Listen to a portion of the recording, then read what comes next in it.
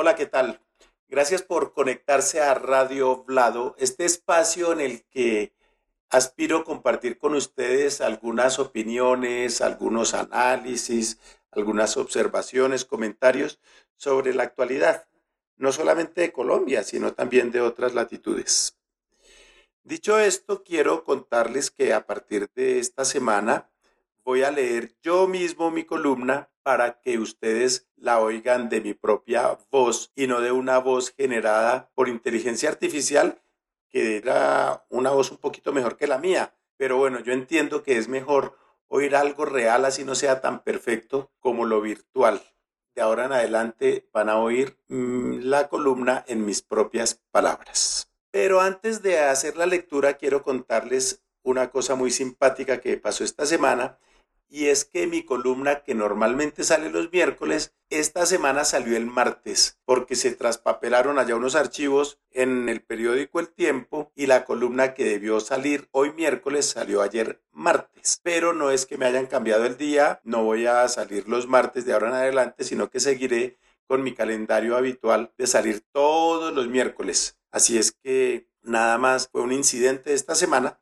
La columna seguirá saliendo los miércoles y ustedes la podrán oír aquí en Radio Blado también los miércoles. Quería hacerles esa aclaración porque había algunos confundidos. Sin más preámbulos, vamos con la columna de esta semana. Tragicolombia. Se quedó corto el profesor de la Universidad de los Andes, Javier Otálora, cuando dijo que ser colombiano era un acto de fe.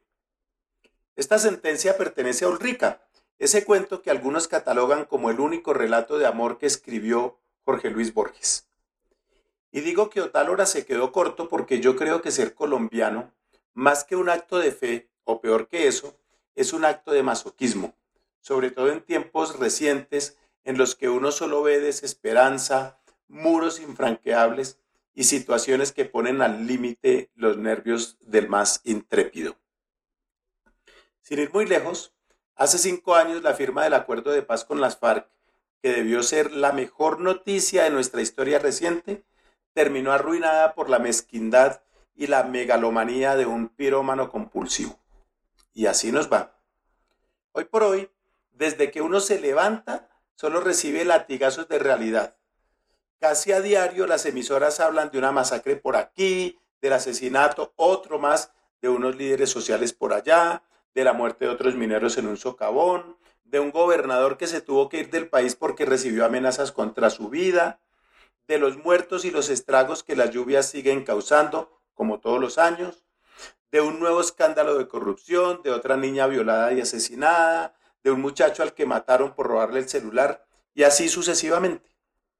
Día tras día, los hechos se repiten con diferentes protagonistas, pero con idéntico libreto, en un país donde la vida no tiene ningún valor. Yo ya no aguanto más de una hora de información radial, pues me siento agobiado con tanto boletín deprimente cuya temática principal es la muerte. Hace poco, mientras oía la monotemática y trágica letanía noticiosa, me preguntaba si no habrá escapatoria. ¿Será que los colombianos estamos condenados a repetir el mismo ciclo hasta el fin de los tiempos? ¿Nos tendremos que seguir matando por nada como si nada?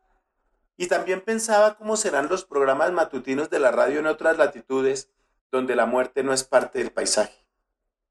Y no me refiero a Suiza, Canadá o Noruega, sino a países del vecindario similares al nuestro, pero en los cuales el sicariato, las masacres y los asaltos con homicidio incluido no son parte del menú del día. Pero si en las emisoras llueve, en las redes sociales no escampa, pues a los reportes de nuestra calamitosa realidad se suman las falsas noticias, los insultos, el matoneo y las hogueras digitales en una tóxica mezcolanza que no por virtual deja de ser fatal. Más allá de los medios que uno consulte, repasar cada mañana nuestra actualidad es como regresar a un mismo callejón sin salida. Vivimos en una situación preocupante que a mí por lo menos no solo me produce angustia, sino mucho dolor. Y no hablo del trillado dolor de patria, al que aluden los políticos con lágrimas de cocodrilo, no. Hablo de una gran desazón, de un genuino sentimiento de aflicción al pensar no en el futuro mío, pues ya llegué a esas alturas del partido en las que uno tiene más recuerdos que expectativas, sino en el de las nuevas generaciones, en el de los jóvenes que ahora mismo están viendo qué hacen con su vida, pensando qué van a estudiar o a qué van a dedicarse luego de terminar la carrera, si es que tienen oportunidad de ir a una universidad. Cuando me disponía a escribir el remate de esta columna, me encontré el video de la entrevista que Alejandro Gaviria le dio a este periódico, El Tiempo, el domingo pasado, en la que también menciona la manida frase del profesor Otálora.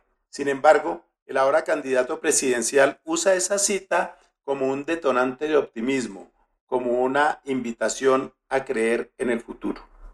La verdad es que yo soy menos optimista que el ex rector de los Andes y confieso de corazón que me gustaría estar equivocado.